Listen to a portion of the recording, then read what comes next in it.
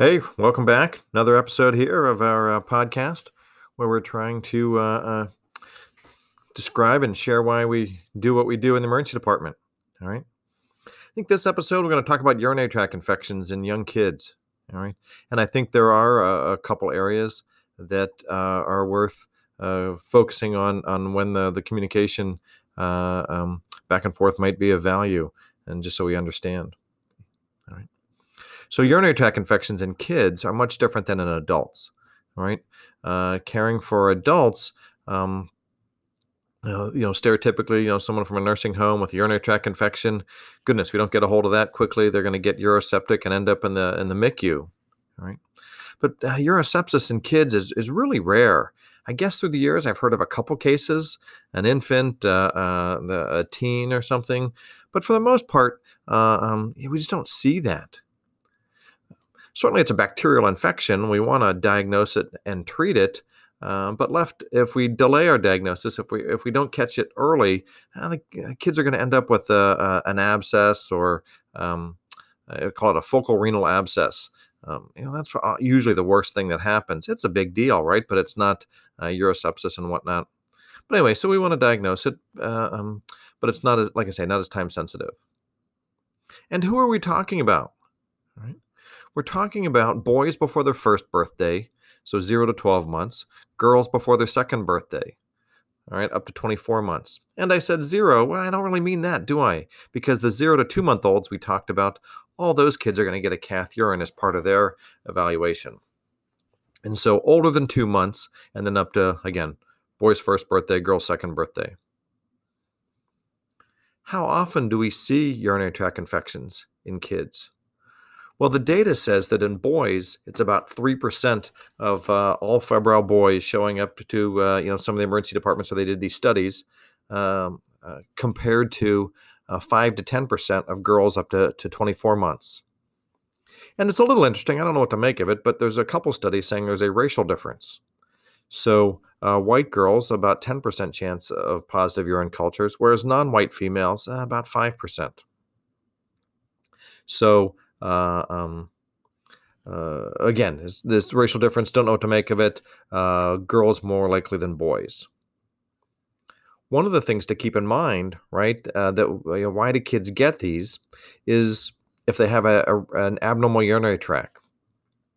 And so kids less than 1 year old who have a urinary tract infection, up to about 40% of the time, they may have an abnormal urinary tract. So a single kidney, duplicated ureter, vesicoureteral reflux, something like this. And so kind of an anatomic predisposition to UTIs. And so that's why a couple of reasons why we worry about kids in this age group. All right, so we're going to worry about these kids in this age group. How are we going to decide who to cath? All right. Unfortunately, symptoms are pretty nonspecific, and specific symptoms are pretty uncommon. Yes, if a 9-month-old has dysuria, that's much more likely that they have a UTI. However, the percentage of kids with UTIs who have dysuria is very small. Most of these kids are going to be, bubble blowing, playing with stickers kind of kids who, hey, look at this, they have a really dirty urine. And so that's why it's really hard to narrow down and pick who we're going to check and who we're not going to check. If we've decided to get a urine, boy, a bag's just really not acceptable. All right, and those studies have been done. There's just no matter how well you clean, there's always contamination, and so we just can't do it. Again, the downside, right? So if we overdiagnose UTIs, then are we going to if we treat a kid as though they have a UTI and they actually didn't, it was just a contaminant. Hey, are we going to put this kid through an ultrasound, an avoiding cystourethrogram? So a VCUG, yeah, you go to radiology, they put a catheter in your bladder and then blow it up under pressure to see if a fluid goes up into your kidneys.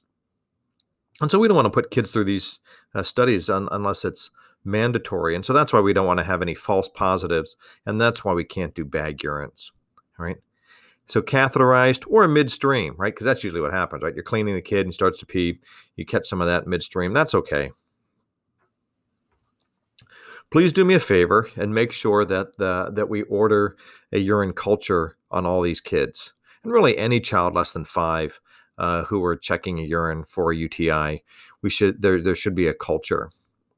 The order from the lab often will be a UA with reflex culture, and what that means is if the urinalysis is abnormal, then they'll get a culture. But if the urinalysis is normal, then a culture will not be performed. The trouble with that is that if we take all kids who are going to have positive urine cultures, maybe 20% of those kids will have had a normal urinalysis. So 20% of the kids who have UTIs, their urine will be normal, and if we just got a reflex culture, the culture wouldn't be performed. All right? And so for that reason, if we can make sure that when it's ordered, that there is a culture regardless, right? That would be great. That would be really helpful. Right. And so who are going to get urine cultures on? All right. Who are going to get urine catheterizations on? And this is where you're going to see some practice variation among attendings. Again, there's some literature, some articles saying that any child who shows up to the emergency department with a fever in these age groups, we ought to be getting a urine. And then there's some other of us, and I'm in this group, where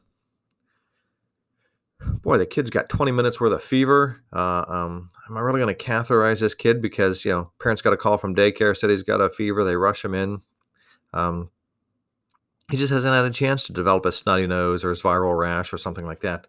And so I often will give wait a little bit and wait until the kid's 2 or 3 days into his febrile illness until he or she, if they're this far in and they have not developed viral symptoms, that's when I'll check.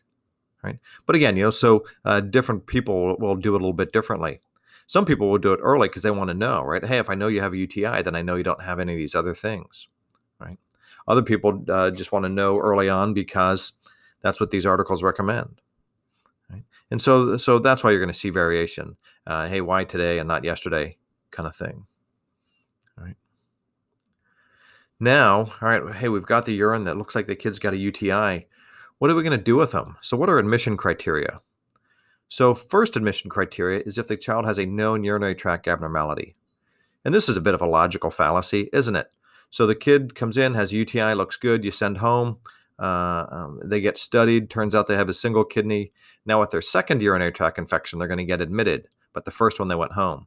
Does that make sense? No, not really. But anyway, so a logical fallacy, but if a kid has a known urinary tract abnormality, so they have vesicoureteral reflux and have UTI, that kid's going to come in. The other reason for admission, and I kind of suggested it before, is constitutional symptoms. They feel too crummy to hydrate themselves. They just look too punky, look too lousy. That's going to get you in. Right? But the child doesn't look too bad, able to keep the medicines down, able to drink a little bit.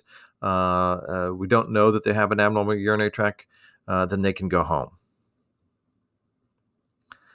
So anything else to talk about with UTIs?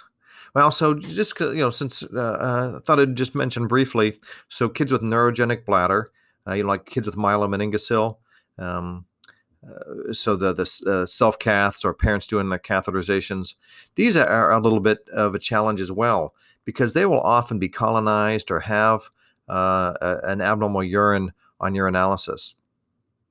And so sometimes with these kids, so we want to get some urine, we want to get a catheterized urine. Sometimes even with a dirty urine, we may not treat and may await culture results. All right. Again, trying to minimize the courses of antibiotics. They're all kind of colonized. You can sit and you can talk about epithelial adhesion factors and stuff like this. But sometimes these neurogenic bladder kids we treat a little bit differently.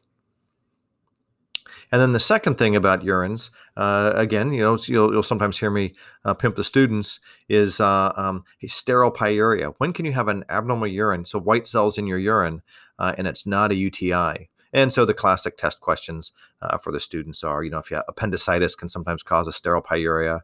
Kawasaki's, you can have an abnormal urinalysis, but don't have a UTI. So there's a couple things like that. So just, kind of quiz questions, a little bit of trivia there for you. All right. So anyway, I hope this kind of explains kind of the thought process around urinary tract infections, points out a couple areas of practice variation, and kind of explains kind of the age groups we're thinking about. All right. Get me if you have any questions about this. All right. Thanks for listening. Bye-bye.